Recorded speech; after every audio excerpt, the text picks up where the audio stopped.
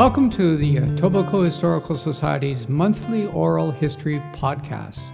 This podcast is one of a series of interviews of senior Etobicoke residents in the 1980s.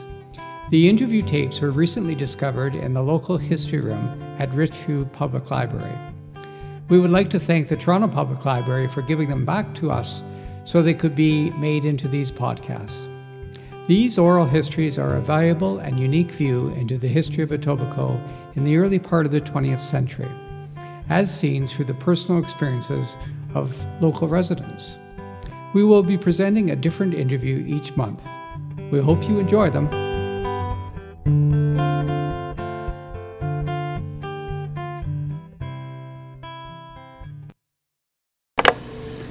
Today is Friday, July 23rd, and I'm speaking to Mr. William Creech. Now, Mr. Creech was born and raised in the area known as Lambton Mills. Where exactly was your family house? It was on the south side of Dundas between Prince Edward Drive and Royal York Road. Now, is it still standing? No, it was torn down shortly after, and there were some stores built in front of it. It actually was at 4245 Dundas. Now, were you born in the house? Mm-hmm. And what did your father do? Well, he was a commission man for selling Roberts and Brothers candies and Christy Brown biscuits. Now, who would he sell this to? Retailers all through this area west as far as Long Branch up to Milton, Georgetown, and over to the east as far as Claremont, Stoffel, and all the small villages in between. Now, would he actually carry deliver the biscuits and candies, or was he a salesman, more or less? He did when he first started out. He drove a wagon with a team of horses and carried the candies and biscuits with him in the wagon. Several years later, when that got to be a little bit too heavy a chore, he switched to just driving a buggy and a horse in the buggy with sample cases. And then the customers' orders were sent in and delivered direct by the suppliers. Now, when did he start doing this, and do you remember? Did he start doing this after you were born, or? Oh, yes, after.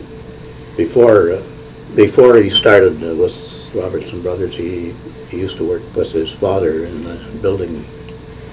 His father was a builder, and he worked as a carpenter with him on his building till he was, I don't know just what age, in his early 20s, I guess.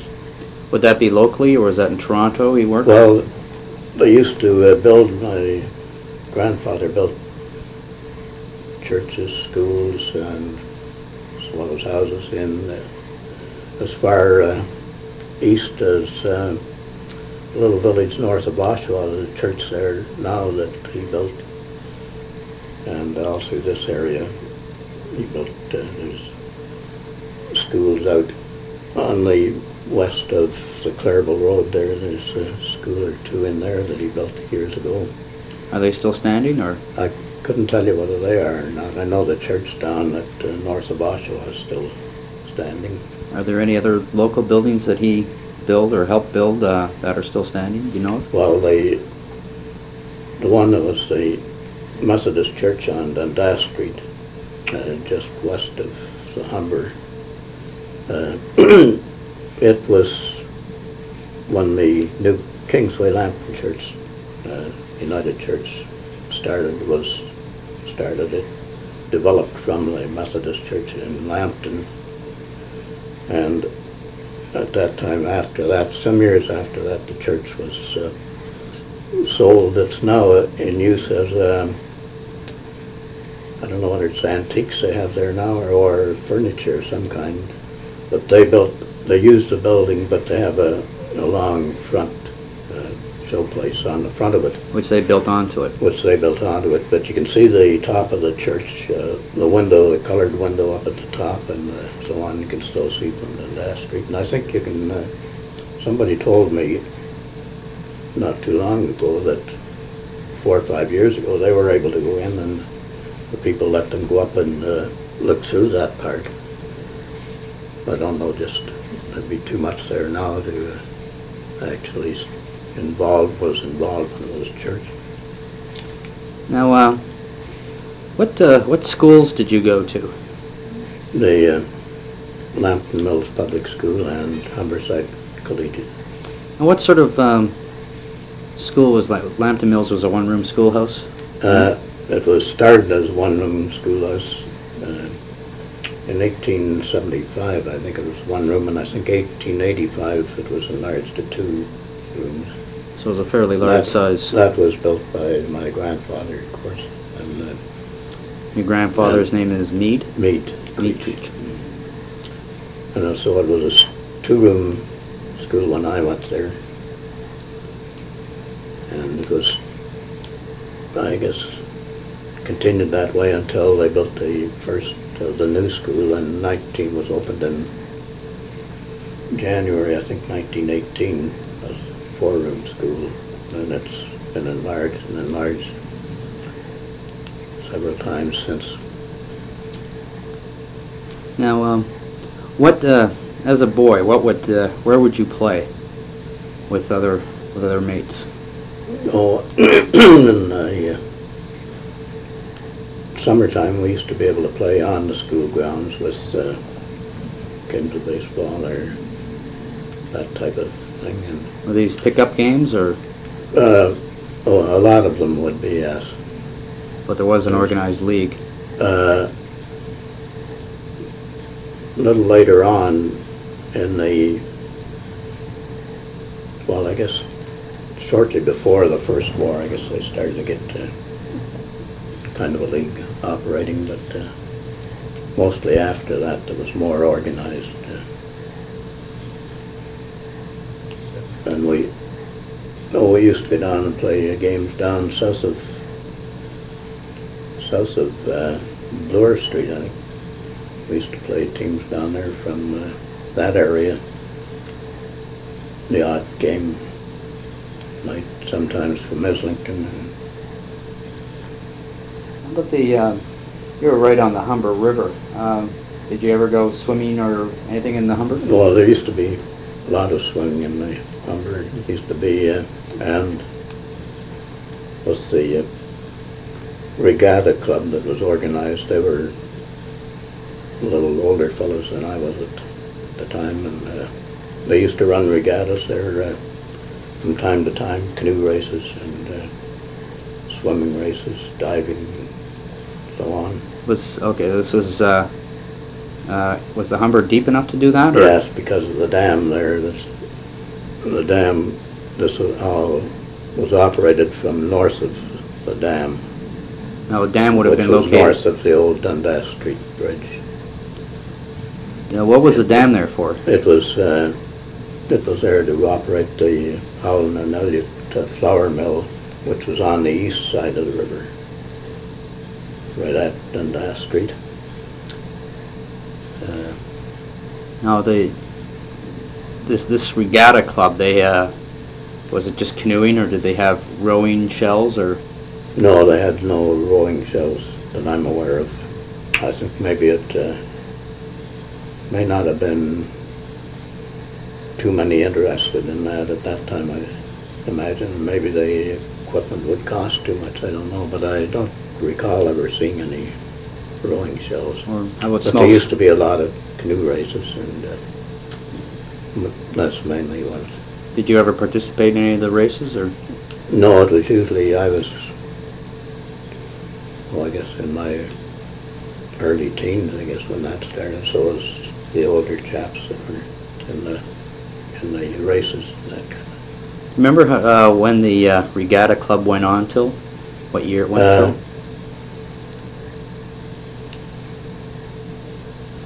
till? No, I couldn't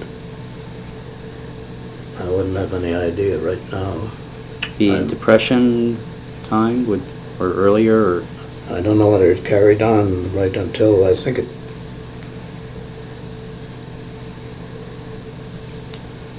I'm not sure whether it carried on up until that time or not. I could probably find out. I'd try and find out and let you know later. now, did they have any dances or anything like that at the clubhouse? Yes, they used to run occasional dances in the clubhouse and other entertainments, like kind of garden parties and so on. Occasionally had a military band, usually the 48th Highlanders. Did any one party stick out in your mind as being very good or really bad? No, I can't recall any one particular more than the other. And of course, in the wintertime, we used to skate on Humber. Could skate if the ice was in good shape. I mean, it had frozen level, no roughness on it. You could skate way up to north of where the present CPR railway bridge is. Would that be Weston or? No, it's maybe a half a mile, a little over half a mile back up the river from Dundas. Actually, they could go quite a little piece north of that, up almost to where the Lambton Golf Club grounds touch the river. Now, where else would people meet in Lambton Mills? Is there any particular spots where you could always find someone you know, catch up on the gossip?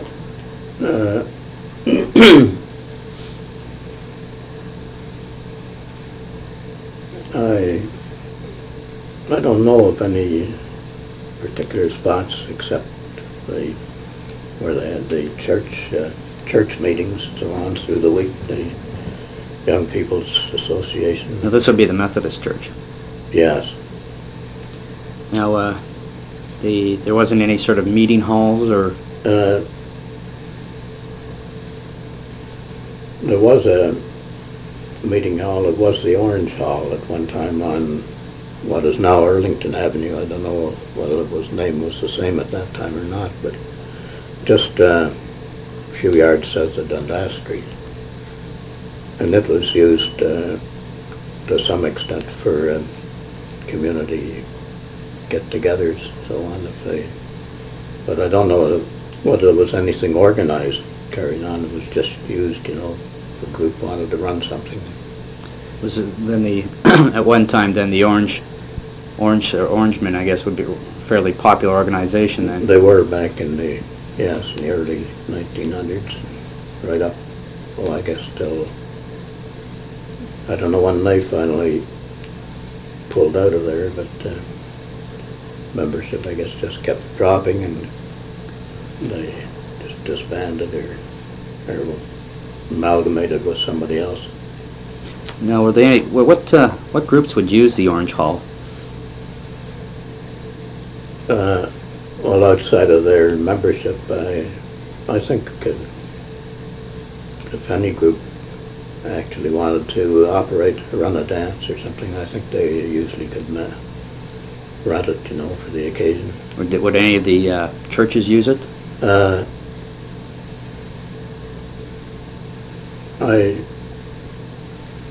I can't say they did. As far as I know, not. It may have been used by some groups after the Orange Lodge in the area disbanded. It might have been used by, but I couldn't definitely.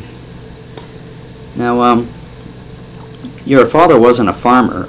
Would your family grow anything on your property at the family house? Oh yes, we used to have. Well, we had an orchard there where the house was, and but my father also had about 7 acres on the south side of Government Road, right immediately back of the Dundas Street property.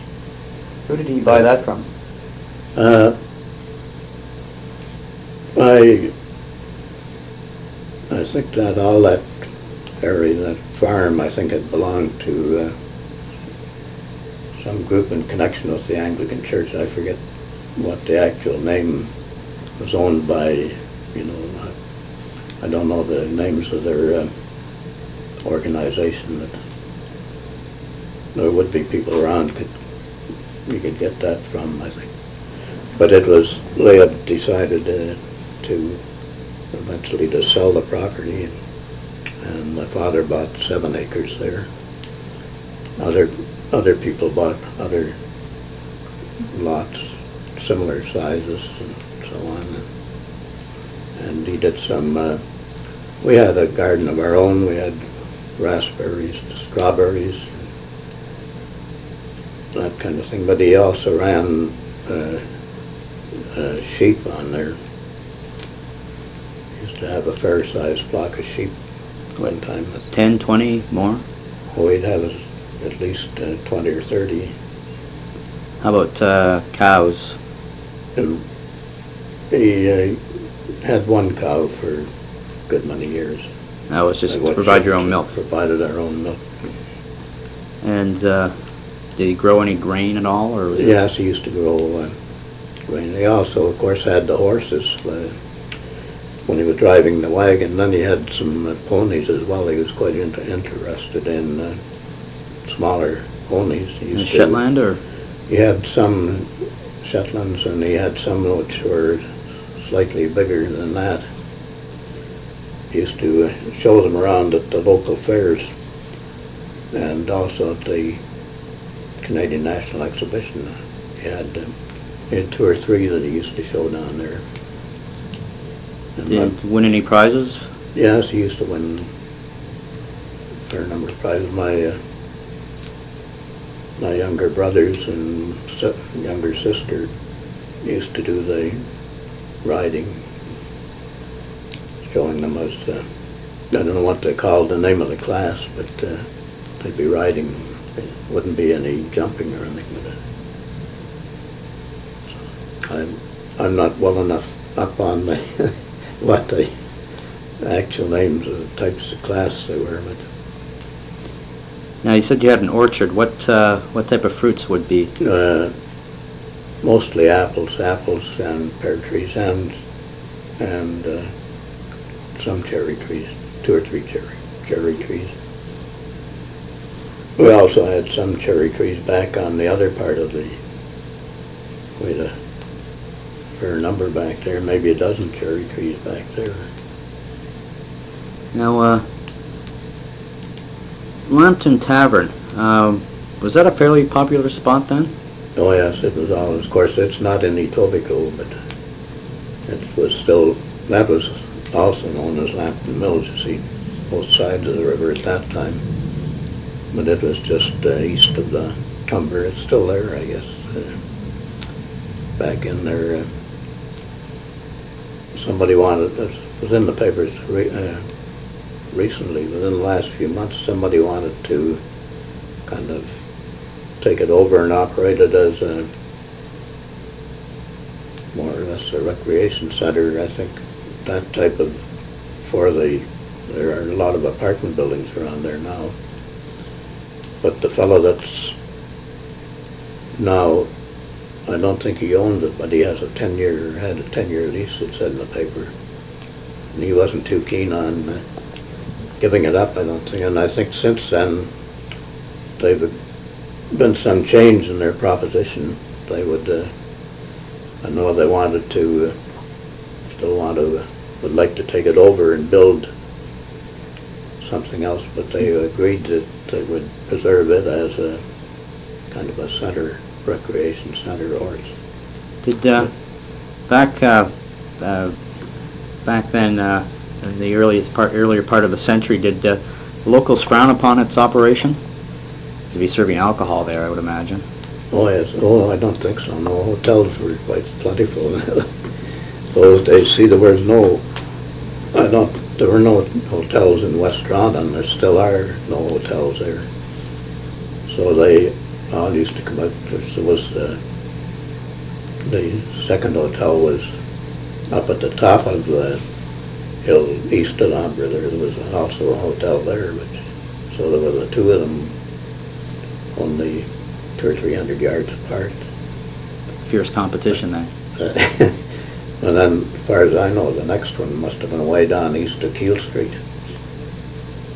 Now, like the one they called the Pines or something down there somewhere. So they had lots of business there. They were, especially on Saturdays. how about holidays? Was it- Evening. Now Lambton Mills, as you said, was on both sides of the river. Yeah. Did people associate with each other across the river, or was it? Oh yes, they used to come from east of the river to the Lambton Mills School. The part that's now known as Warren Park. And from there, pretty well east of Scarlet Road, I guess. Maybe, I don't know whether they came from as far as Jane Street or not. They might have. So it was, despite it being split by the river, it was still a community. Oh, yes. Mhm. Now, what about the businesses in Lambton Mills? What sort of businesses operated there? Well, there were mainly, there were Howland and Elliott's grocery store, and also the head office for their flour mill across the street. It was on the north side of Dundas, east of the Humber. And the post office for the district for Lambton Mills was also there. And it was mainly a grocery store. And general, I suppose, some hardware lines, things like that, a general store. Then there were a couple of other grocery stores up the west of the Humber. There's a man named Fitzpatrick ran one, also mainly a grocery store, and another was operated by Jack Lawrence. And there was a butcher shop, which was run by the Clayton family. William Clayton, I guess, was the... Now, is that the same Clayton family that has a butcher shop down in Islington? It was their father at least their grandfather, I guess, had started had the one in Lambton Mills. It was right opposite where Prince Edward Drive on the north side of Dundas. Yes, and his son, Fred Clayton, was the one that first started the Clayton Butcher Shop in Islington. And then his sons carried it on for some time till they sold out, I believe. Now, And there was, then a little later after the Howland and Elliott store closed up on the east of Humber, a man named Harry Phillips, who had been the head man for Howland and Elliott in the one east of Humber, built a store on Dundas at Earlington, corner of Earlington. what year would that be?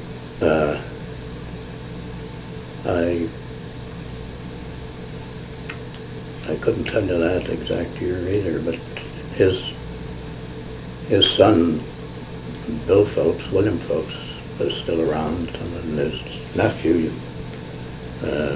Jack Phillips, lives on Government Road, and his brother was Jim, and he worked with Harry in that store. So they could give you information. He could maybe give you some other information about things in Lambton too. Now, were there any blacksmiths or harness There makers? were two blacksmith shops.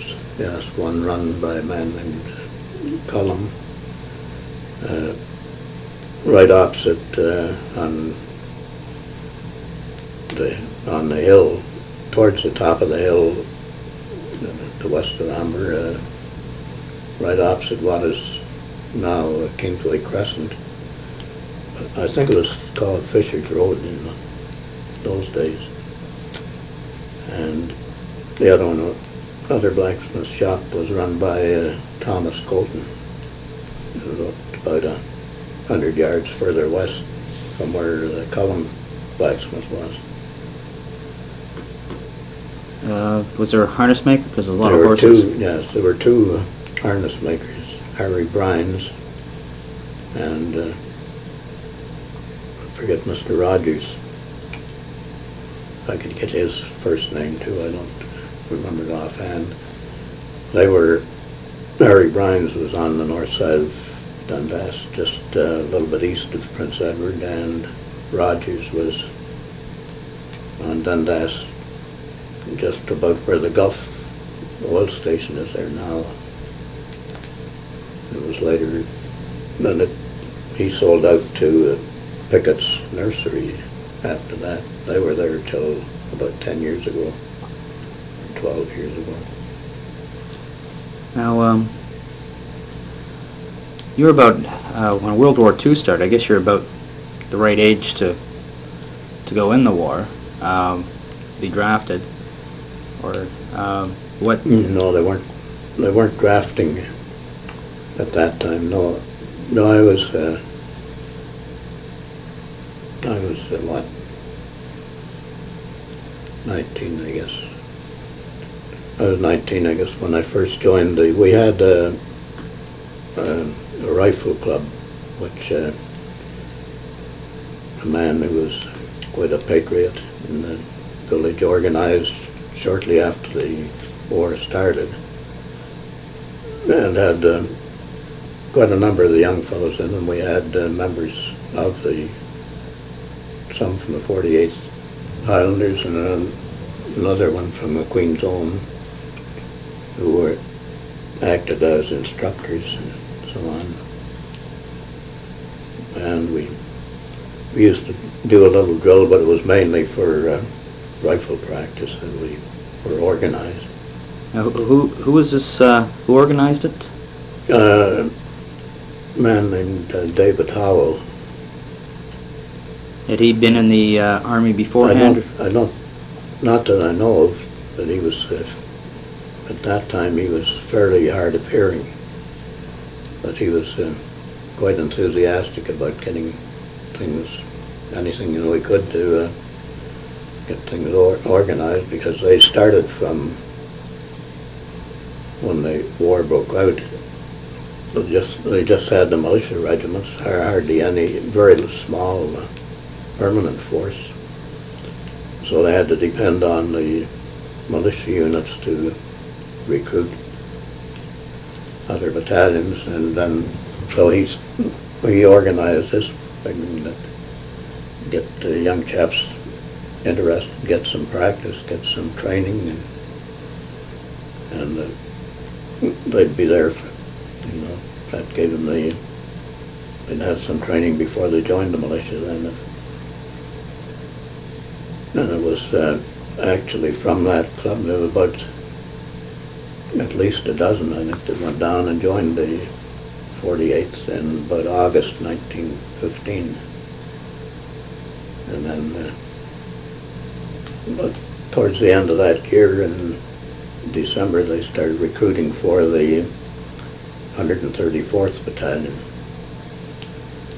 which was the 3rd Overseas Battalion raised by the 48 Highlanders. So we had quite a good representation from the Lambton district. How many people would you say would be in this rifle club?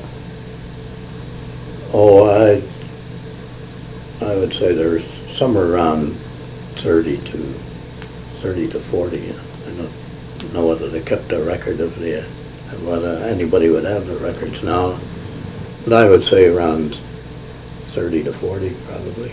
Well, where would you practice? I mean, pretty dangerous. In the summertime, we practiced in a spot called the Shale Pit on the east side of Prince Edward Drive, just south of the present Lambton Kingsway School. There were very few houses in that immediate area at that time, and it was quite a space, down. It was down quite low where it had all been dug out. So they were able to set up targets in there and carry on. in the wintertime, the old mill had ceased operation, the flour mill, and after operating as a tea garden for a while, they also had closed. I think they had a fire around about 1915, which pretty well destroyed the possibility of carrying on as a tea garden. But there were buildings to the rear of that which they had used for some purpose, and they were able to set up targets in there. Those carry on buildings- in the wintertime. Those buildings don't stand anymore. do No, they? no, I think there's apartment buildings down there now. How did people feel about World War I? Are they eager for Canada to send people over to help in the conflict, or did they want to stay out of it? No, this area, they were all very strongly behind getting into the, especially there were some fellows in this area who were already in the militia when the war started that went immediately with the first battalions to go over. But after that, it was a case of recruiting, raising new battalions. But no, this part all through, I guess all through Ontario, anywhere in the west as well, were quite enthusiastic about doing their part. Were there any people that made a lot of noise about not wanting to participate? Were there any serious objectors? No, not in this area. No, I don't think there was any problem at all that way. No, they were quite. Of course, this was largely in those days. It was largely people here had come from Great Britain, most of them, English, Scotch, and Irish. Now, how about yourself? You were of fighting age, as they would call it, I suppose. And in any war, it's the people of fighting age that die. How did you feel about it personally? Well, I knew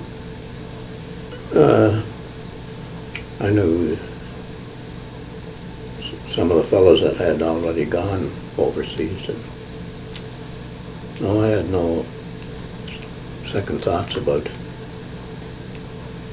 And if I was eligible, that's what I wanted to do. How about when it was all over? Did you feel that it was something? Did you still feel it had to be something that had to be done? Or did you have second thoughts about it after the conflict? No, I think when it finished, I think at that time we thought that that would have ended all wars. A few years later, he found out it didn't. You went overseas personally. Yes. And you were with the 134th? Left here with the 134th, but then were transferred to the 15th Battalion. 15th Battalion. From England. And that we put in. We were about moved around. I think we trained at the University Avenue Armories when we first were recruited, until that was in December of 1915, up until about March, I guess. And then and we just went down, lived at home and went down to the Armories, trained every day on University Avenue.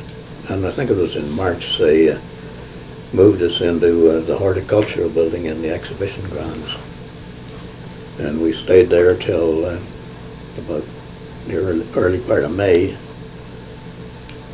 And they moved us over to Niagara, which they had used as militia had used it for years as a summer training camp.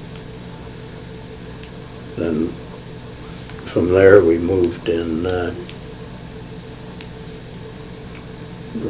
late June, after about 6 or 7 weeks, they moved us up to Camp Borden, which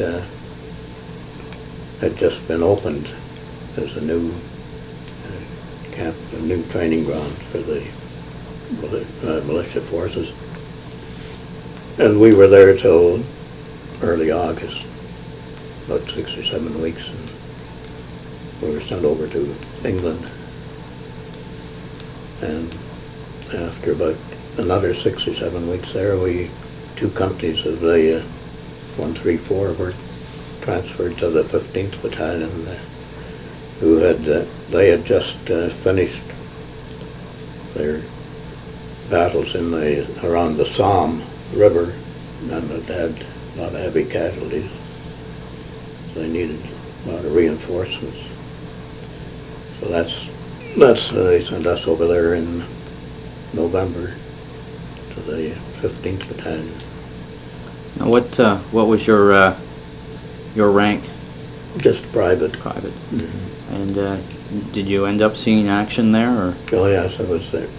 That was November 1916, and I was there right with them till the war ended. Do you mind me asking? Pardon? Do you mind me asking what it was like?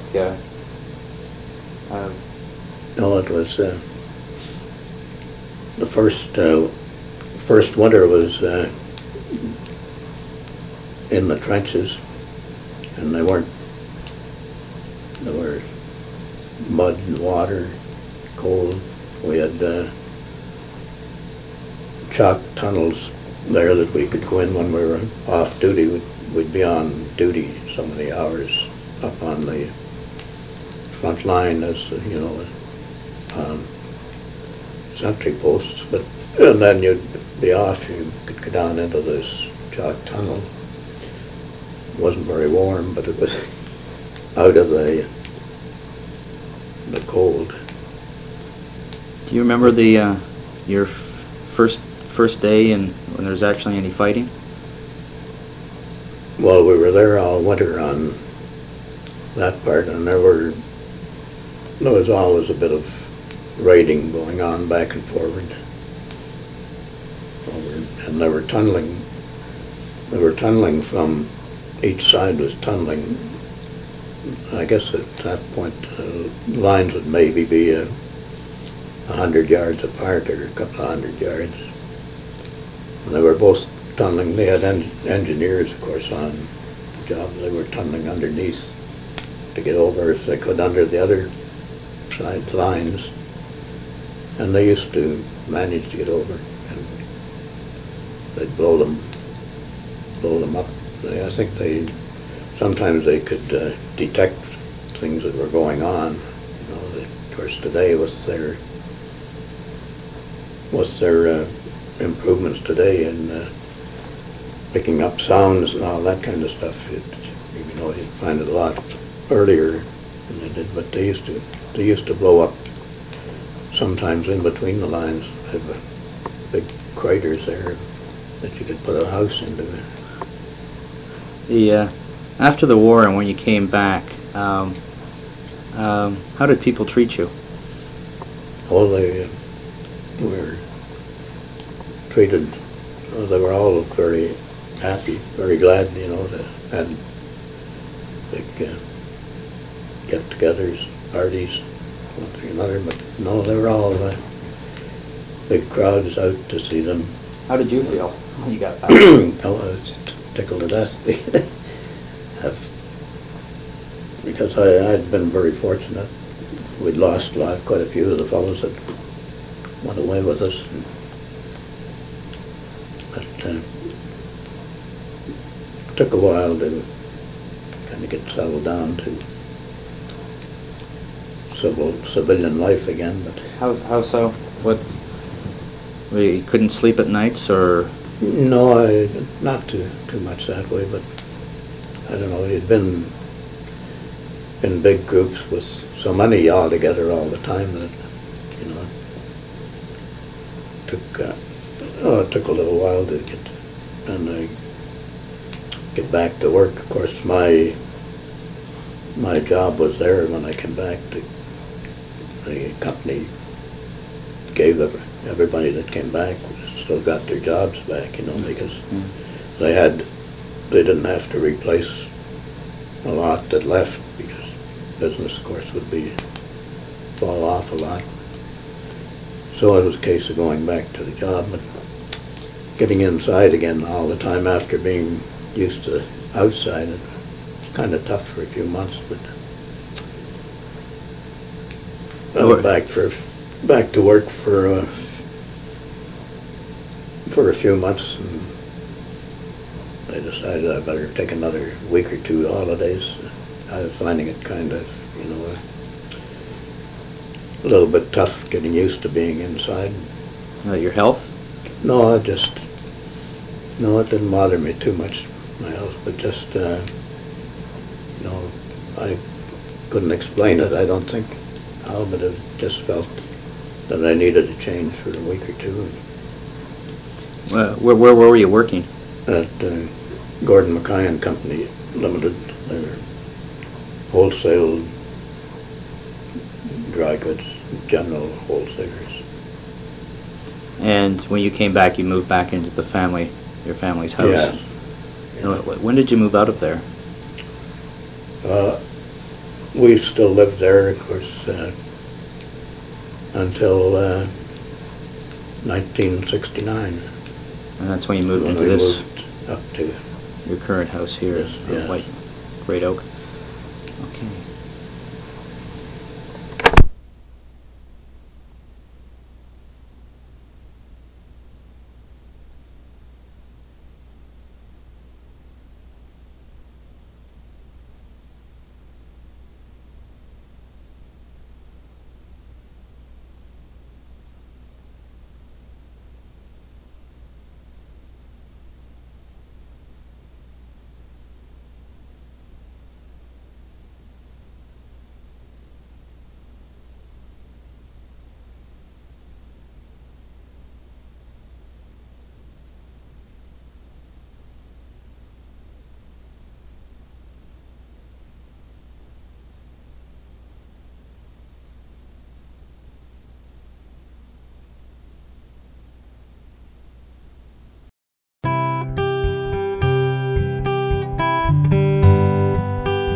Thanks for listening to the Etobicoke Historical Society's Oral History Podcast.